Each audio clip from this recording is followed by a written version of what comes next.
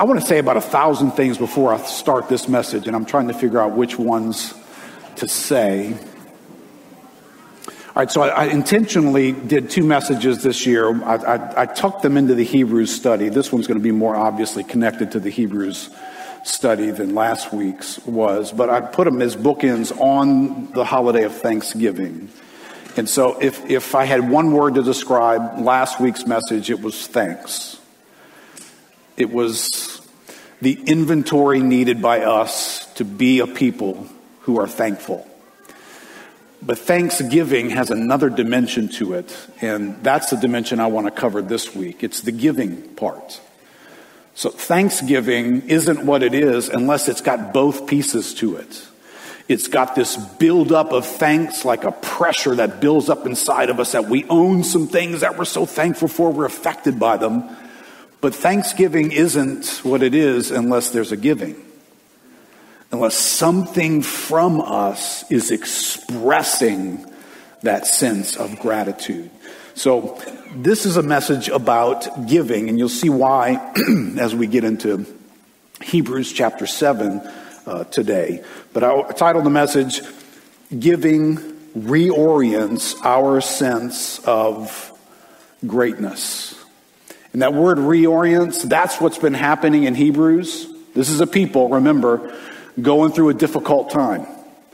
Going through reasons to make some changes in their walk with God. Not good changes, but to walk away. To not consider going on in discipleship and following through hard times and doing difficult things.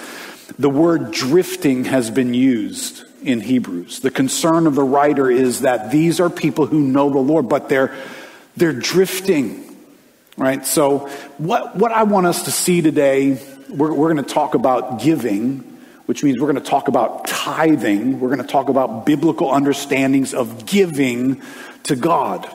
And that's for many people an uncomfortable subject. And that's unfortunate, but it's all throughout Scripture. Nobody standing in a pulpit should ever feel the need to apologize that we're going to talk about this subject. And the avoidance of it is a disservice to you in your attempt to follow Christ. Because the Bible makes a big deal about it. You're going to see why that makes a big deal about it. But I just want everybody to get equally uncomfortable in this moment. We are going to talk about your money. But I said it wrong already.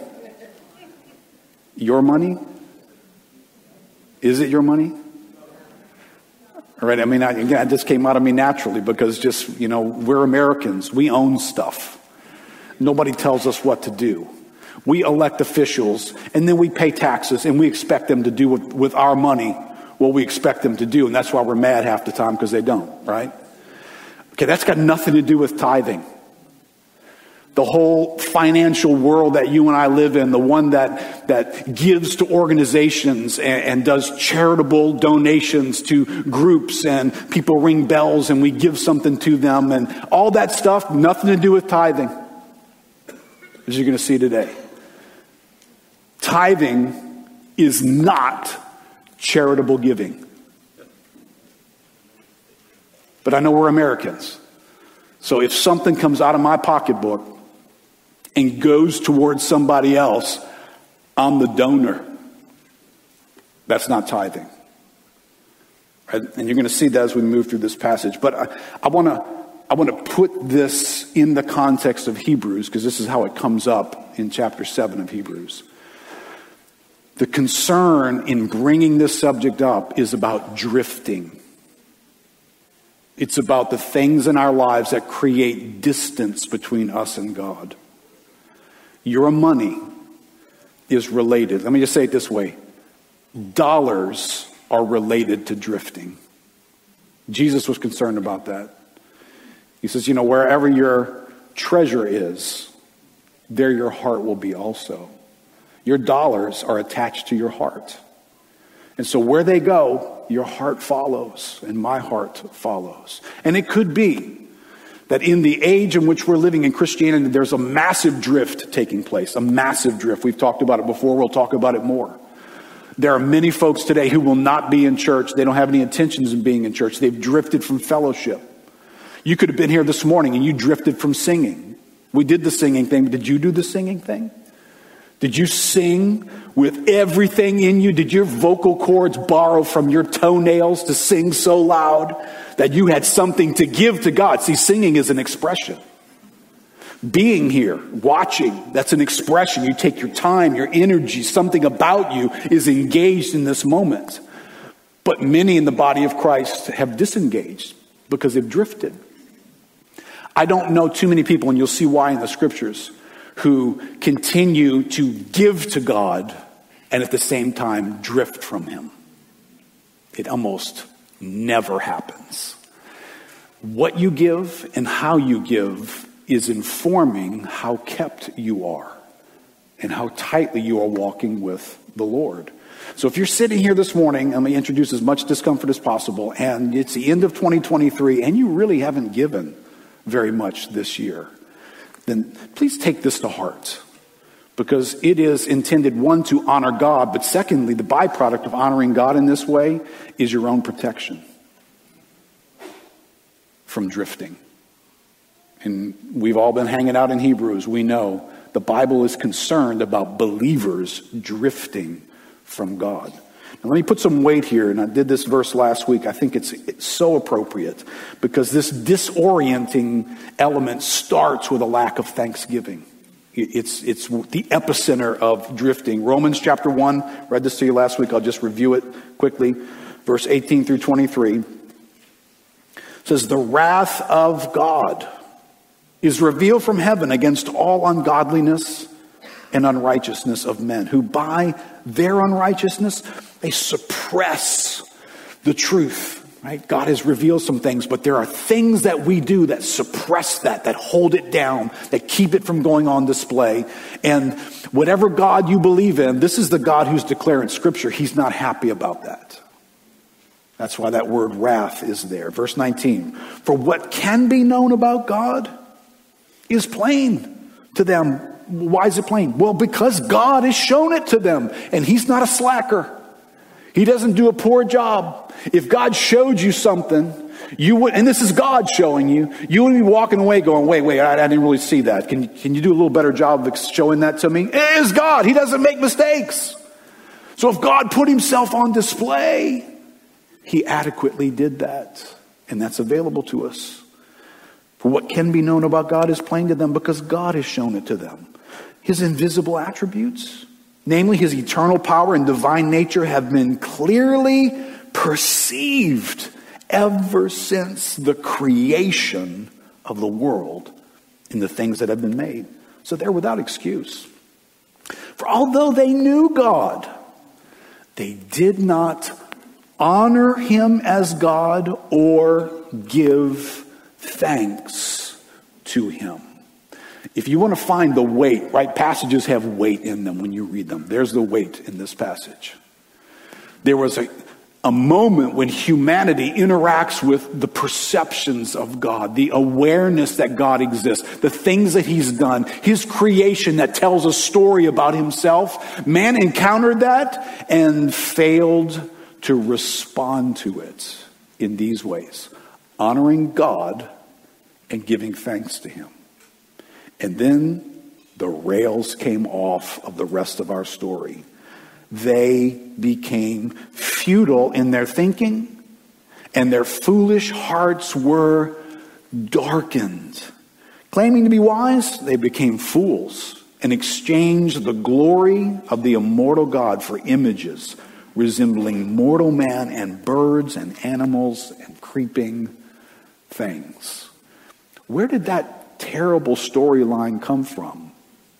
Well, it came in the moment when God revealed himself to humanity in all the ways that God does that, and man did not respond by honoring God and giving thanks. How important is our response? It's pretty important. Right? We should never be in these moments. Can I just tell us, I think one of the things that is contributing to the drift in the church world today is the lack of responsiveness of man. Right? We're a God-centered church here. We believe in the mover and shaker. The Lord himself sovereignly moves and shakes his universe. That does not mean our responses don't matter. Our response to him matters. The Bible calls forth a response in our lives. So when I don't, in this context, give thanks to God, that lack of response is going to do something to me. Do you get that in this verse?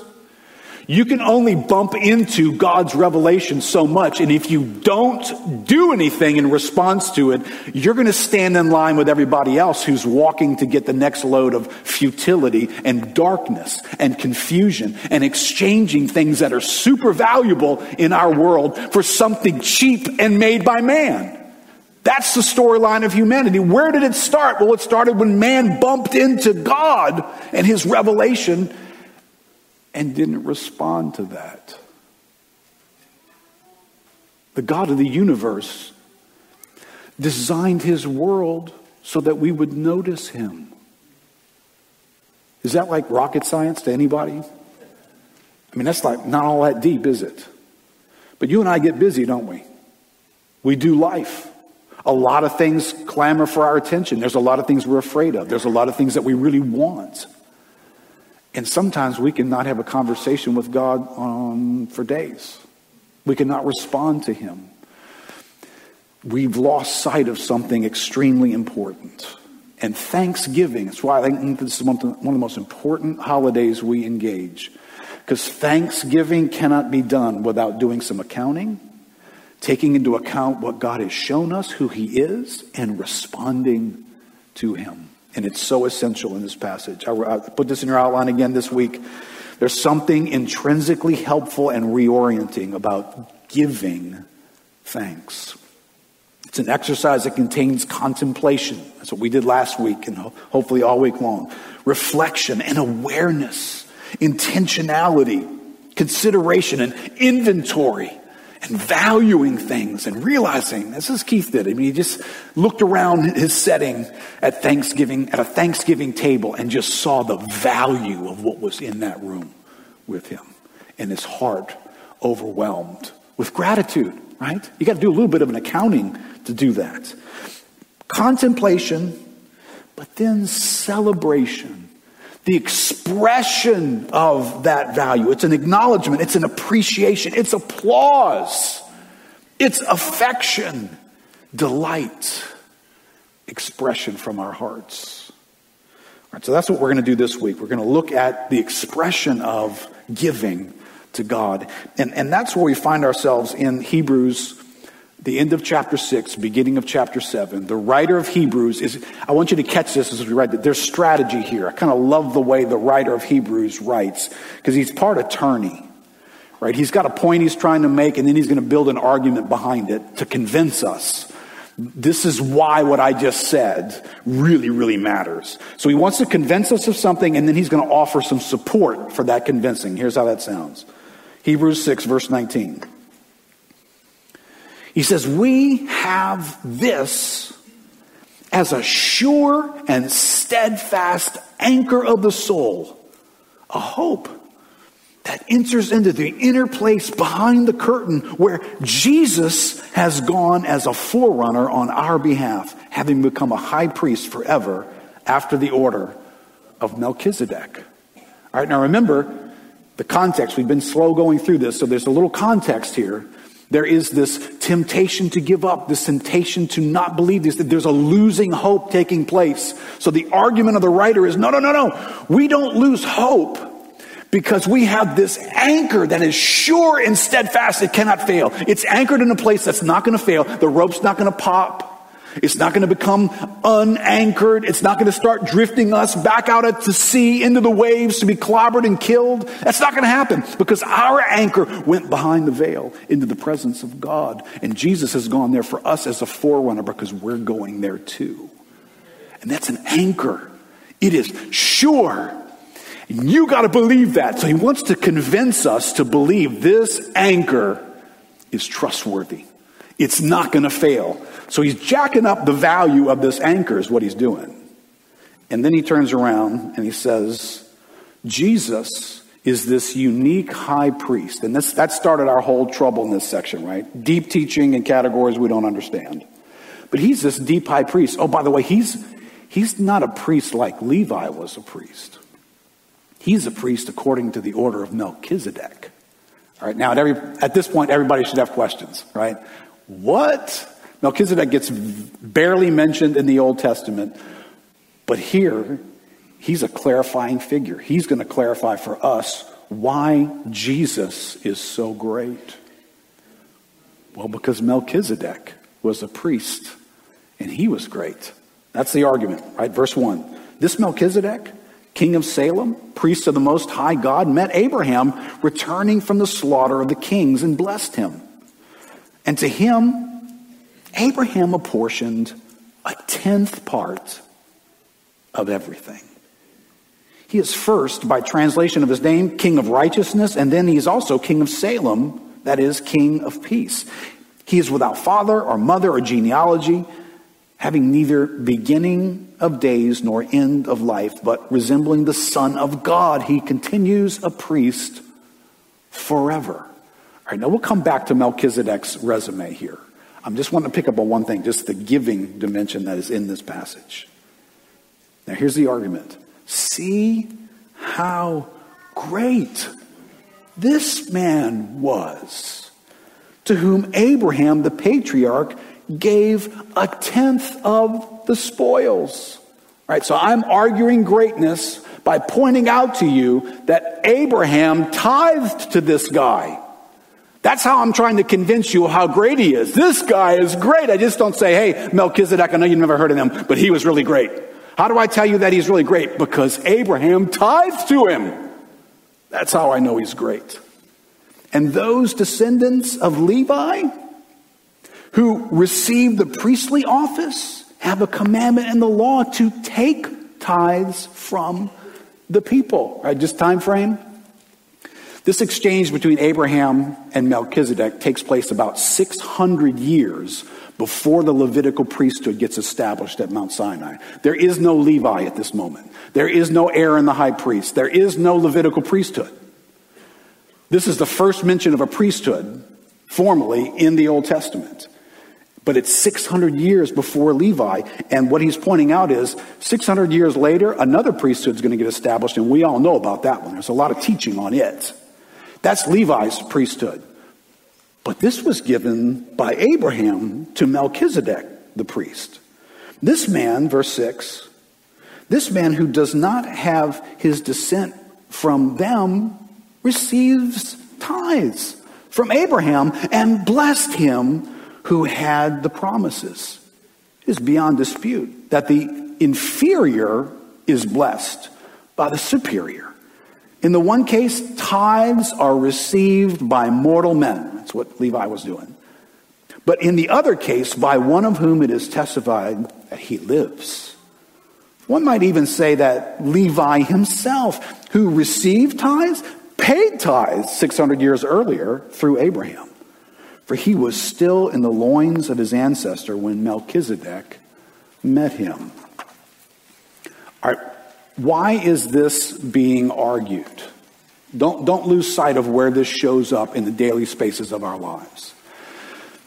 These people, like us, are needing to be convinced that they have a great reason to have hope. You have a great reason to hope. Because of Jesus, who is our great high priest, who is passed into a realm in the heavenlies, and he is forever a priest according to the order of Melchizedek. Well, how do we know that he's great? Well, can I tell you what Abraham did in response to him? Abraham tithed to him. You don't just get told this Melchizedek, man, he was like 6'8", could bench press 800 pounds. He was an incredible guy. Everybody loved him. He wrote books, blah, blah, blah, blah, blah, blah, blah. He was great. He was great. He was great. How do you know in this story, Abraham thought Melchizedek was great? Because he paid tithes to him. It says it 7 times. 7 times we are told about this word tithing in this context. So there's something about that activity that this writer in Hebrews wants to convince people there's greatness and there's tithing. These things are related. It's a means of acknowledging greatness. And that's what Abraham did with Melchizedek. So I wrote a quick summary thought in your outline. This section of Hebrews is seeking to get the Hebrews to recognize and benefit from the greatness of Jesus, who is the sure and steadfast anchor of the soul. It does so by recounting the time when Abraham recognizes the greatness of Melchizedek. And note, what did Abraham do in recognition of the priest of God Most High? He gave a tithe of all. He didn't write him a letter. He didn't gather his relatives and say thank you, although maybe he did that too. But Hebrews isn't going to write about that. Hebrews is going to choose to write about his reaction to Melchizedek in giving him a tenth of all the spoils of war. Why? Why did he do that? Do you understand? We have no reference for that practice before this story in Genesis. Why did Abraham do that? Why did he know to do it? What was he thinking when he did it? Let me just tell you what he wasn't thinking. He wasn't thinking what we think about when we think about the Levitical priesthood. All right? And quite honestly, I think we have polluted the tithe with a misunderstanding of how to associate it with the Levitical priesthood. He's not thinking Melchizedek comes from the one tribe amongst a dozen tribes who don't have any inheritance in the land and they live off of our support. He's not thinking that, which was true of Levi, but it is not true of Melchizedek. He's thinking something different here. And he's responding like, this is like a reflex. This is what you do in the presence of greatness. You give 10%. Where do we get that number from? I don't know. Why not 20%? Why not really noble 50%? I don't know. But it's 10%. And that 10% is going to stick with it. All the way to you get to the Hebrews, that word tenth means tenth. But there's something being responded to here. And that's what I don't want us to miss. And let me give you a little bit of backstory for that, because this is what goes to Romans chapter 1. You bumped into God and his creation, and how did you respond? By honoring and giving him thanks. All right, that's exactly what Abraham is doing to Melchizedek. And there's a particular way that you do it. There's a way to do things with God. Right? I'm going to just pound on a few drums here this morning. When we come together and sing on Sunday mornings, can I just tell you, that's not an optional exercise. That's not for those people who like to sing. I know it's like, well, I don't sing well, and I don't really like to sing, and something about singing I'm not comfortable with. Maybe I'll sing in the shower, but I'm not going to sing publicly. Can I just tell you, none of that matters. When you come before God, God commands us to sing.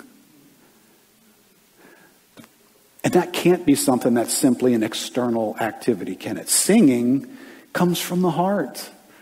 Right? When you hear, I hear my wife in the other room singing, I know, well, she's in a good mood. Right? Because nobody sings when they're mad. Nobody sings when they're just all, just turning inside out. It's like when we recognize things, we sing about them. God knows that when you sing, it's because you recognize things about me. You believe things about me. You're acknowledging those things to me. You are giving something to me of thanks. All right, well, that's what's happening here with money. Right, in the same way, your voice is given by God to be an instrument that says something to God. The money in your bank account is given by God to be given to him to say something about him. Do not let your money exist in your life without that definition. Well, how do I say that about your money? Well, because it's true about everything. Right? Acts chapter 17, verse 24. Let me give you a little bit of background on this, and we'll move back to the tithing verses. Acts 17, verse 24, great moment. Apostle Paul trying to introduce the Athenians to the God who is out there, that they can't figure out who he is. They're very confused about him. So this is introduction to the God who exists statement. Paul says, the God who made the world and everything in it, being Lord of heaven and earth. You know what that word Lord means in the Greek? It's the word kyrios. It means owner. The owner of heaven and earth. He doesn't live in temples made by man, nor is he served by human hands as though he needed anything. Let's get it right. God is not like us. Since he himself gives to all mankind life and breath and everything. Welcome to meeting God. That's who God is. And the consistent refrain of God explaining himself to humanity contains that element. The God who created everything. Everything came from him. Everything is upheld by him. God is maintaining our universe right now, every moment. Everything belongs to him. And that's the expectation of Scripture. So when you bump into Isaiah the prophet in the Old Testament, chapter 66, he says, thus says the Lord, heaven is my throne, the earth my footstool. And what's the house that you would build for me? What's the place of my rest? All these things my hand has made. And so all these things came to be, declares the Lord. For this is the one to whom I will look. He was humble and contrite in spirit and trembles at my word. All right, in the context there, I would debate whether trembles at my word means trembles at this Bible. Because they didn't have a Bible. But he just described creation. And God spoke the worlds into creation. And everything that exists because God said, exist. And it does. And when you bump into that, you're in Romans chapter 1, aren't you? You're bumping into God's creation. You just went shoulder to shoulder with God. You just bumped into him. How did you respond to that? Were you humble and trembling at his word? Did you honor him and give him thanks? Did you look out at his creation and say, everything in my world has come from him? God's looking for that. The God of the universe is looking for that recognition. And by the way, I was designed by God to live in that posture. That's what I'm designed to be. I'm not designed for some self-greatness. I'm designed for a humble posture before the greatness of God so that I may worship him with everything I see in my life. I see from God, and I value it, I treasure it, and I honor him, and I give him thanks. And this goes all the way to the end of the book, Revelation 4, verse 11. Worthy are you, our Lord and God, to receive glory and honor and power. To receive. If he's receiving, guess what else is happening? Somebody's giving it. This is the other side of thanksgiving. It is the recognition of glory and honor and power belong to him. And we give it to him. By expressing it, we express it in song. We express it in sacrifice. We express it in serving. We express it with our dollars. We give to God. And why is that? For you created all things, and by your will they existed and were created. Now, this is just a smidging. It's just a small amount of Bible passages that are going to highlight, hey, humanity, make sure you get this one thing right. creator, creature. Make sure you get that right. Do not elevate yourselves into a role that you're not. Stay in your place. Creator, for whom and by whom everything exists. This is not a small issue, because there are going to be moments in my life, like the Hebrews are going through, where I want a refund. I don't like the deal that this turned into. And the posture of my heart is either going to be informed by a humble posture of honoring God in thanksgiving. In all things give thanks. Why can I do that? I don't like what's going on right now. I don't like the deal that I got. I don't like what this turned into. I don't like how hard this is. I don't like my losses. Well, okay, Keith, in all things give thanks. Why would I give thanks in a moment like that? Because I remembered step number one, creator, creature. All things exist by him and for him. So whatever's taking place in my life right now that I might not like, that's not the biggest issue. The biggest issue is, how is this by him and for him? And I have to ask myself that question before I venture into other questions. But here is a helpful thing for me, and it's a helpful thing for you, and it's a very, very helpful thing for Americans. I need a regular reminder that I am not the owner of my life. I need to be told that often. I need to bump into something that speaks to me and reminds me I am not the owner. There is an owner. There is one who created everything, and it all exists for him. He's the owner, and I need to somehow acknowledge him. So listen, this is where tithing is different than charitable giving. Charitable giving might recognize there's a need over there. That person is in need. Good recognition. Loving, kind, compassionate. Giving to that. But you could do that. Ask Bill Gates. He gives more money to needs of humanity than perhaps anybody else in the history of man has.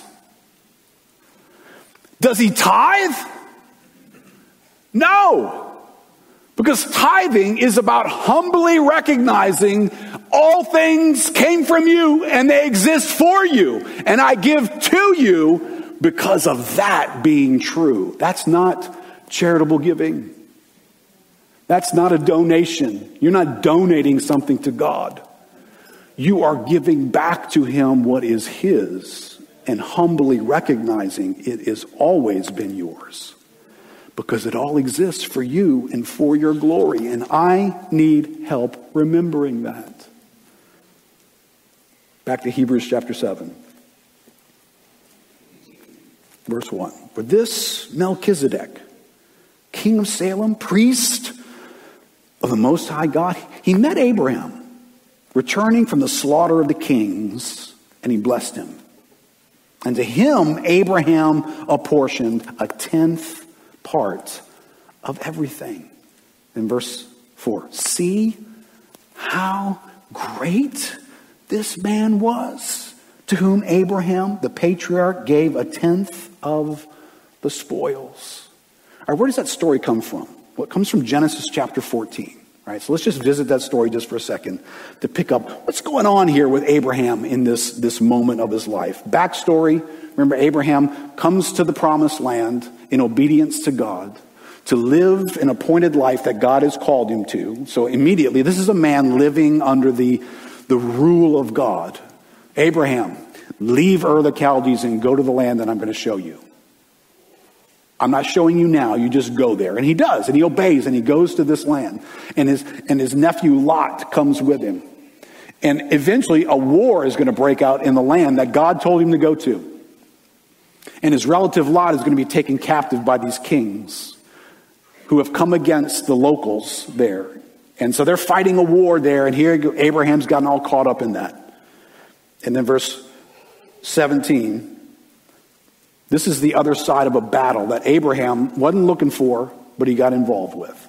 Because Lot has been taken hostage, and Abraham is nobody to mess with. Abraham travels with a small army, about 300 plus men who are trained, and he deploys them to go rescue Lot, and he takes these kings out. These kings are conquering the valley. These kings are beating cities, nations.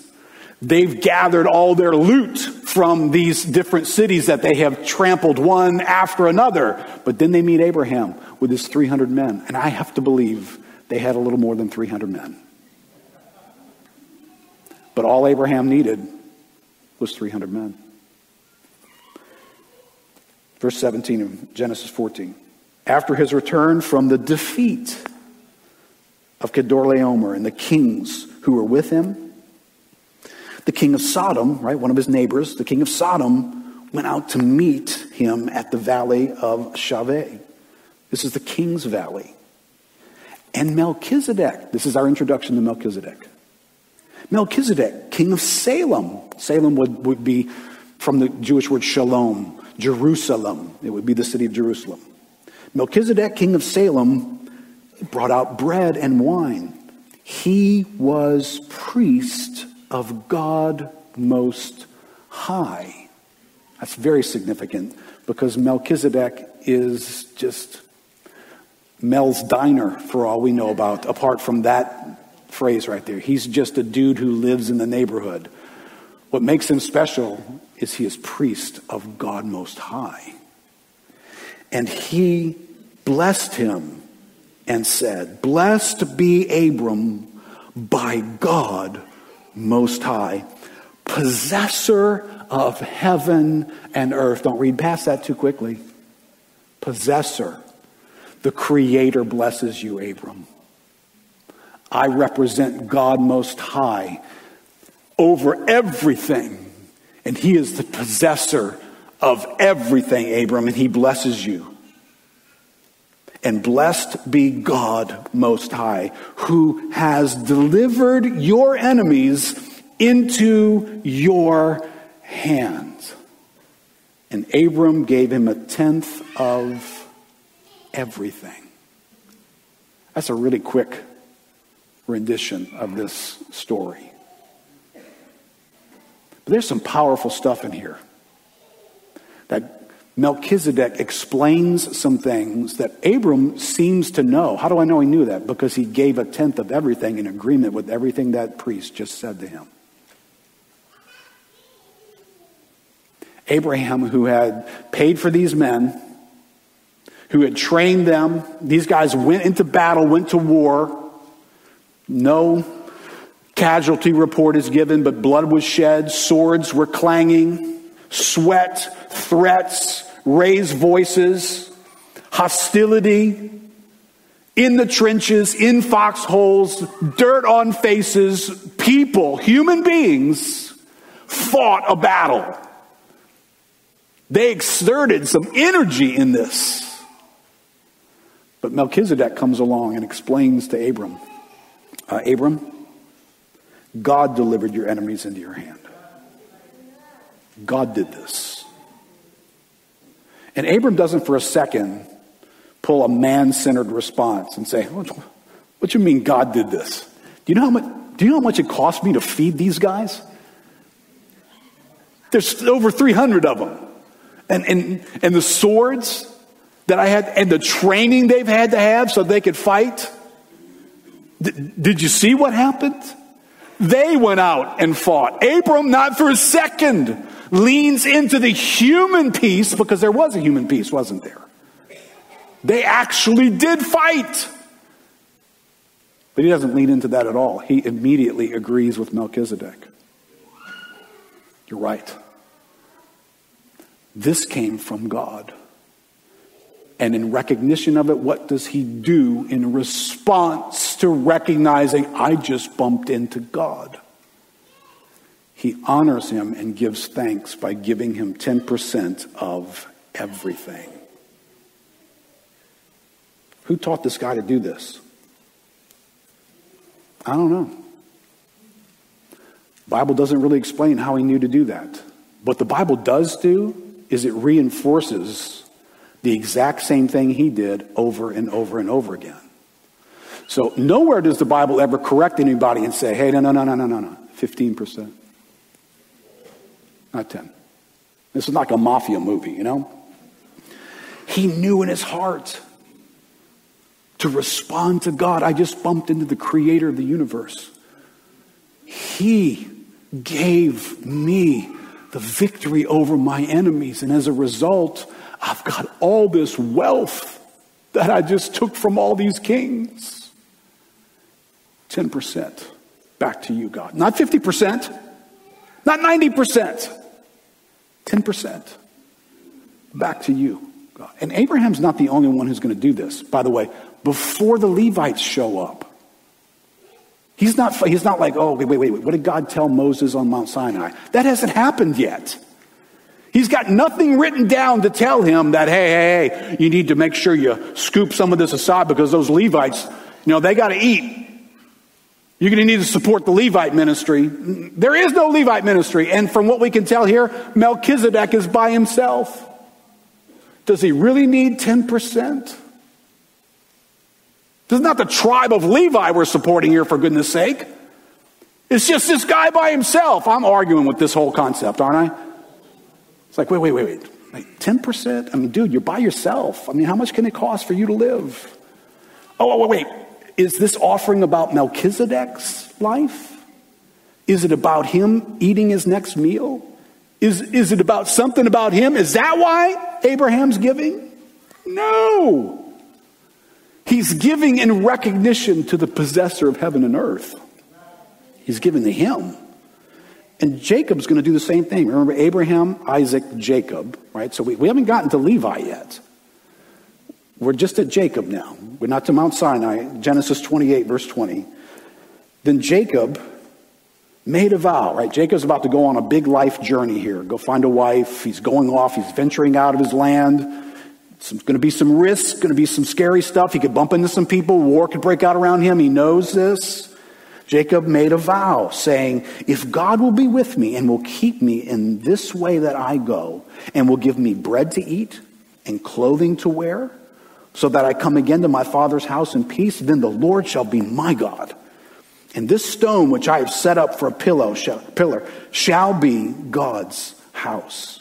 And all that you give, I will give a full tenth to you. Where do you get this idea from? I don't know. His grandfather, at least we know, Abraham, modeled that for him.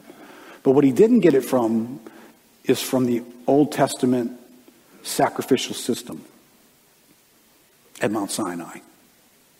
That doesn't exist yet. This hasn't been explained to anybody yet. So if you fast forward 500 years now from Jacob to Levi, you get Leviticus chapter 27, verse 30. And God's saying to the Israelites, every tithe of the land, whether of the seed of the land or of the fruit of the trees, is the Lord's. It is holy to the Lord. Abraham knew that 600 years earlier. Jacob knew that 500 years earlier. It's not that the tithe is some taxation on the nation of Israel so that they could support the ministry of the Levites, although that's how they're going to be told to use it. The tithe was in the heart of man as a recognition. This thing exists from God. He is the possessor of heaven and earth. Every breath I take, every time I step on the planet, every ounce of food that I eat, everything I drink, every relationship I have that's sitting around the table, because you're actually called upon to dedicate your firstborn. There was a lot of moments where God said, you know what? You guys need to be reminded of something. You're the creature. I'm the creator. I own everything, and everything in your life comes from me. We needed that. They needed that. And so you fast forward another 1,000 years from Levi and you get to Malachi, the prophet at the end of the Old Testament. Malachi 3 verse 7. It says, from the days of your fathers, this is Malachi to the nation, you have turned aside from my statutes and have not kept them. Right? That's another word for what the Hebrew writer would call drift. You have drifted. From the days of your father, you have drifted. Return to me, God says, and I will return to you, says the Lord of hosts. But you say, how shall we return? And God says, well, will man rob God? Yet you are robbing me. But you say, how have we robbed you? I really appreciate this is a testimony to dullness, isn't it? Right? When you drift, you lose your sharpness. You lose your sense of self-awareness. They don't even know what's the problem here. What are you so steamed up about, Malachi? Settle down.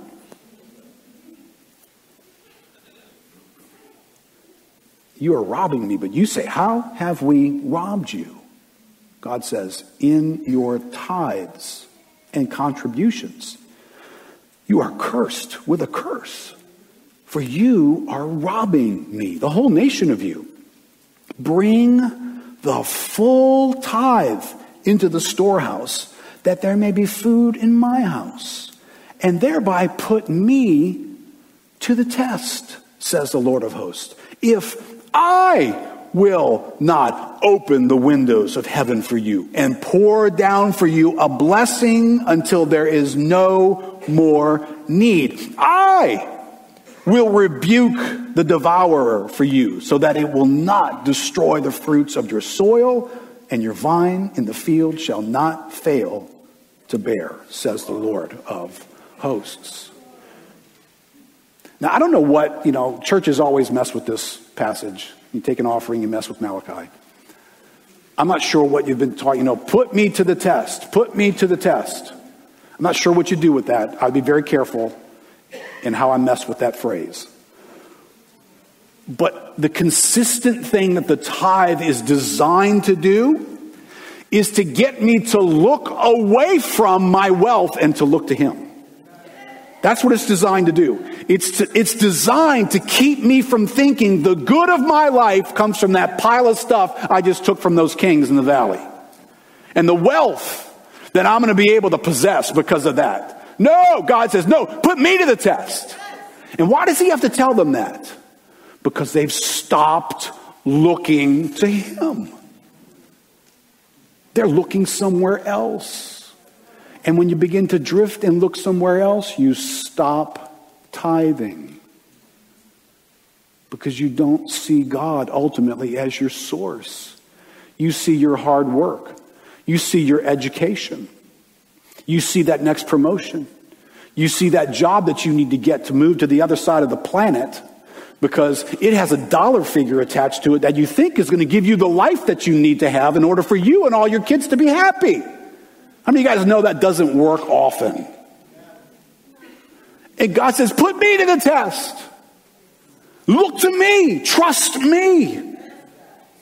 Well, God, how am I going to do that? Well, return to me. Let's start there. You're too far removed from me. You're too much at a distance. You have drifted into a bad space. Return to me. How do I return to you? Start giving to me. All right, listen, I'm just preaching the Bible to you here. I know this messes with you because you're kind of like, yeah, is this how the church raises money around here? No, that would be charitable donations. This is the tithe. It belongs to God. If it's sitting in your bank account, if Malachi were our guest speaker today, he would be saying, you are robbing God. But remember our friend in Hebrews, because he's trying to help us. He's trying to make sure that my hope stays anchored in things that can't fail. Consider Jesus, the high priest according to the order of Melchizedek. This whole subject comes up because the writer of Hebrews is trying to convince people, stop looking elsewhere. Stop looking for things that you can do and you can provide in your own life. Look to him, the one who's gone behind the curtain, the one who's an anchor, sure and steadfast. He's so great. Oh, he's great. He's great like the order of Melchizedek. All you Jews who come from a Levitical background, you know how great Levi was. He's unique, but this is a different priesthood, and it's greater than Levi's priesthood. How do I know it's greater? Well, because Abraham tithed to Melchizedek in recognition of God Most High. That's the argument in this passage. But what it's after is getting me to hope in an anchor that can't be moved.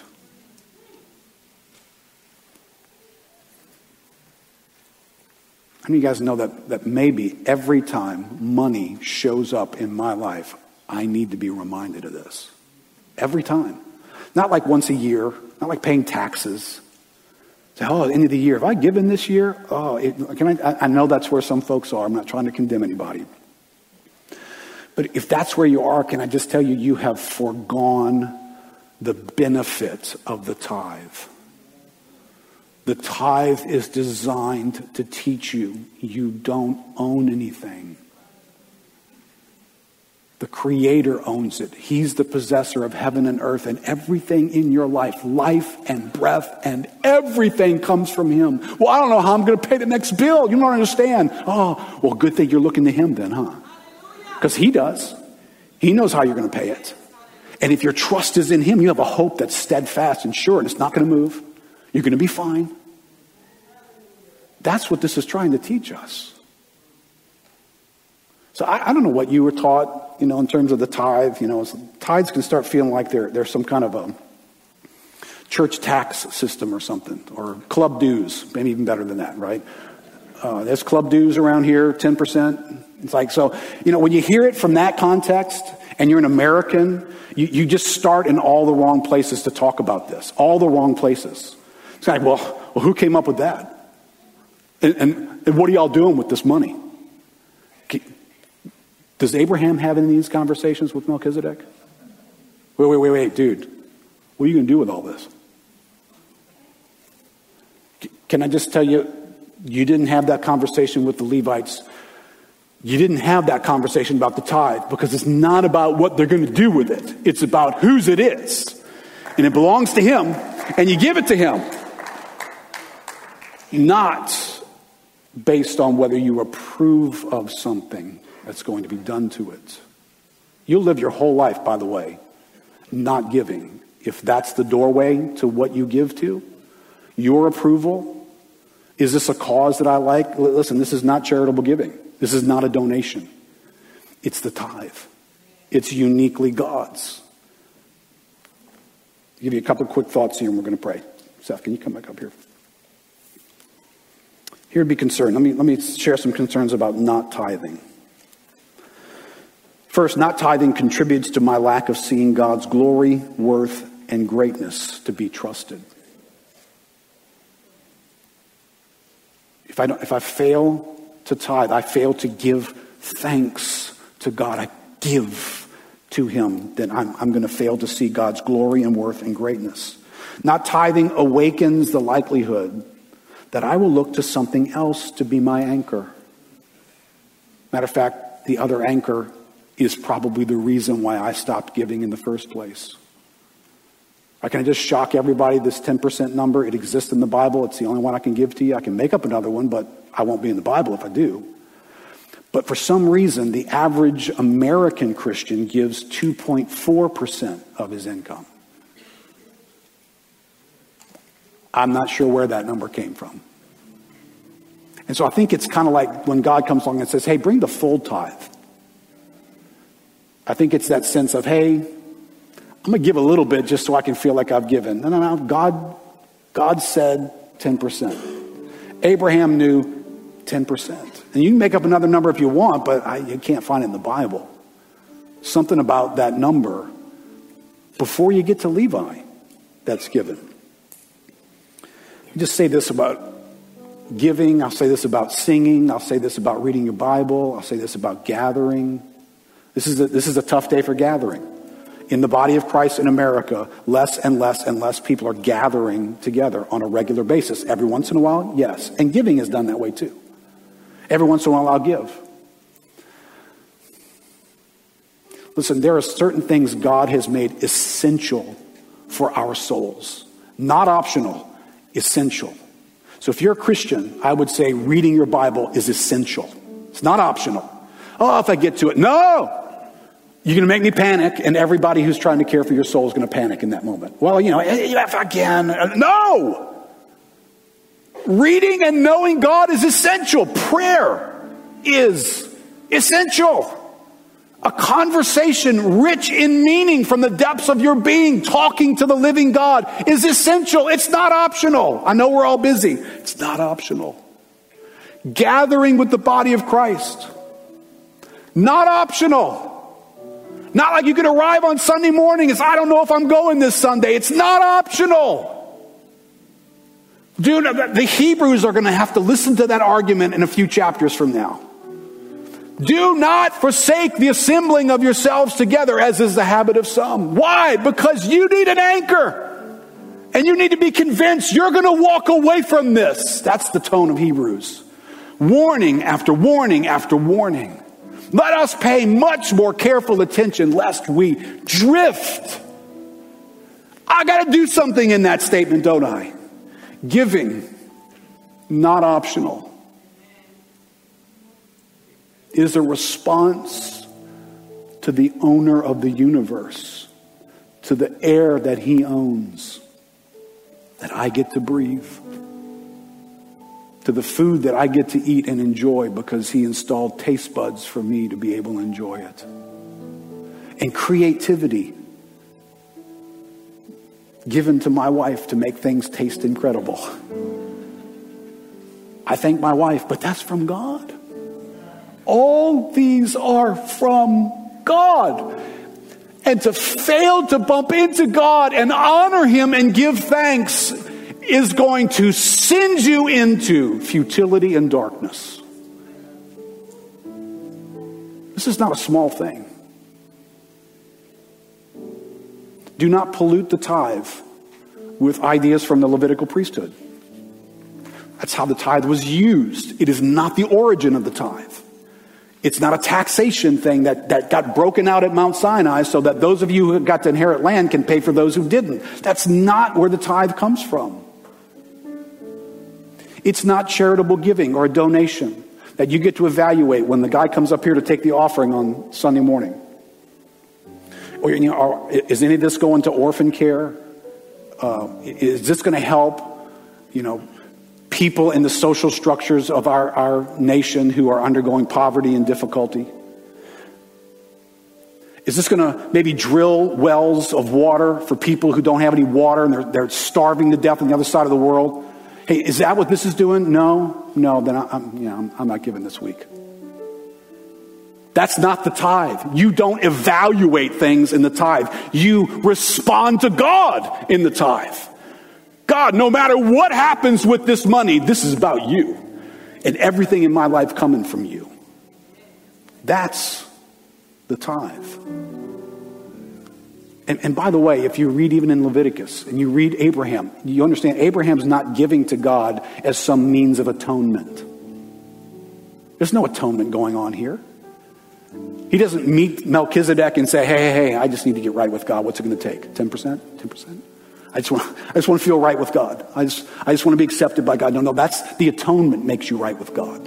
And that's a sacrificial animal, a lamb whose blood is shed and the guilt of your sin laid upon him. That is not the tithe. You don't bribe God with the tithe. You don't get it in his good graces with the tithe. But your soul needs the tithe. I hope I've convinced you of that. No matter what your background was in this area. So let me have us all stand up and let's pray together.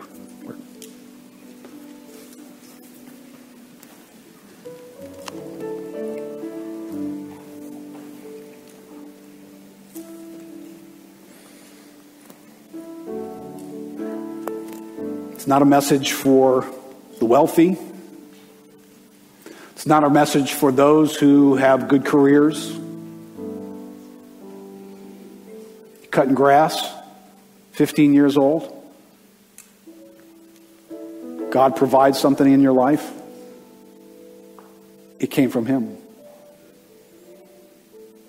Be wise for you to learn that early in your life and not drift. Making tons of money this past year, making a little bit. 10% works, doesn't it? Because it's 10% of whatever. So in God's plan, it's just 10% of whatever he brought to you. It doesn't need to be something else. As a matter of fact, if you make it something else, it's not the tithe anymore. 10% means tenth. Now, you're free to give to other things. You're free to give beyond that. And that's a generosity in the heart that God gives. But the tithe is designed to recognize the owner of the universe and his worth. And it's also designed to keep me from drifting into dependency upon something else beside him. And money will do that to you like nothing else. So I'm going to pray for us. Let me ask you a couple of questions. First, do I feel any conviction about my giving? Whether you're watching online, whether you're here with us today, do you feel any sense of conviction about your giving? What your practice is? Matter of fact, where did I get my ideas about my current practice of giving? Where did those ideas come from? How did I create that? Why am I practicing it that way? And can you consider with me the design by God to acknowledge him in worship? Same way, singing is not optional. Knowing God is not optional. Giving is not optional. It's needed by our soul, and it glorifies God in a unique way. It's honoring and thanking him as the source of all things. Let's pray together.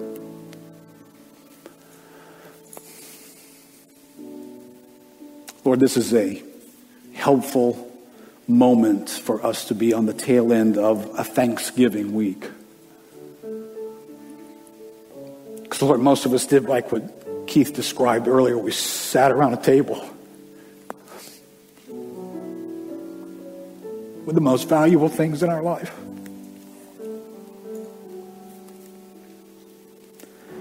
We sat in comfortable homes. We drove a nice car to that place. We ate wonderful food to the full. We ate too much. And we've been living off leftovers ever since. Where'd all that come from? Lord, it all came from you. You were intentional. You were thoughtful. You were creative. You went before us. You care about us. You want things for our lives. And Lord, it's all yours, Lord. There was nothing here before you. You spoke, and your word created everything, and it sustains everything. And Lord, we want to be those who are humble and who tremble at your word. We want to be those, Lord, when we bump into your creation and your intentionality and your thoughtfulness toward us, we honor you and we give you thanks. And Lord, one of the ways, an important way that we do that is to tithe, to give to you in recognition that you, O Lord, are the possessor of heaven and earth, and everything we have is from you. Lord, we want to be a people who put you to the test in that way. That if we were to honor you before anything else, you would make sure the needs of our lives are met. And the provision that we need will come to us. So God, whether this morning this message is being heard by a young couple, just got married. A widow who's on the other side of being married. Single moms here, single people here. The 14-year-old who just got their first job. Lord, no matter what, if there are dollars coming into our lives, drift will come right after those dollars. Would you guard us, Lord, by turning our attention to you. When you put dollars in our lives, God, may we give thanks to you by giving back to you. In Jesus' name. Amen. Amen. God bless you guys. Bless you guys who are watching online. Hey, if you're a guest with us today, we're going to try and meet. Some of us are going to run over to the bookstore and get a chance to meet you for the first time. So give us a moment. We'll tell you hello just afterwards. If you need some prayer, please come. Find our prayer team members who want to stand with you and believe some things with you and trust God with you.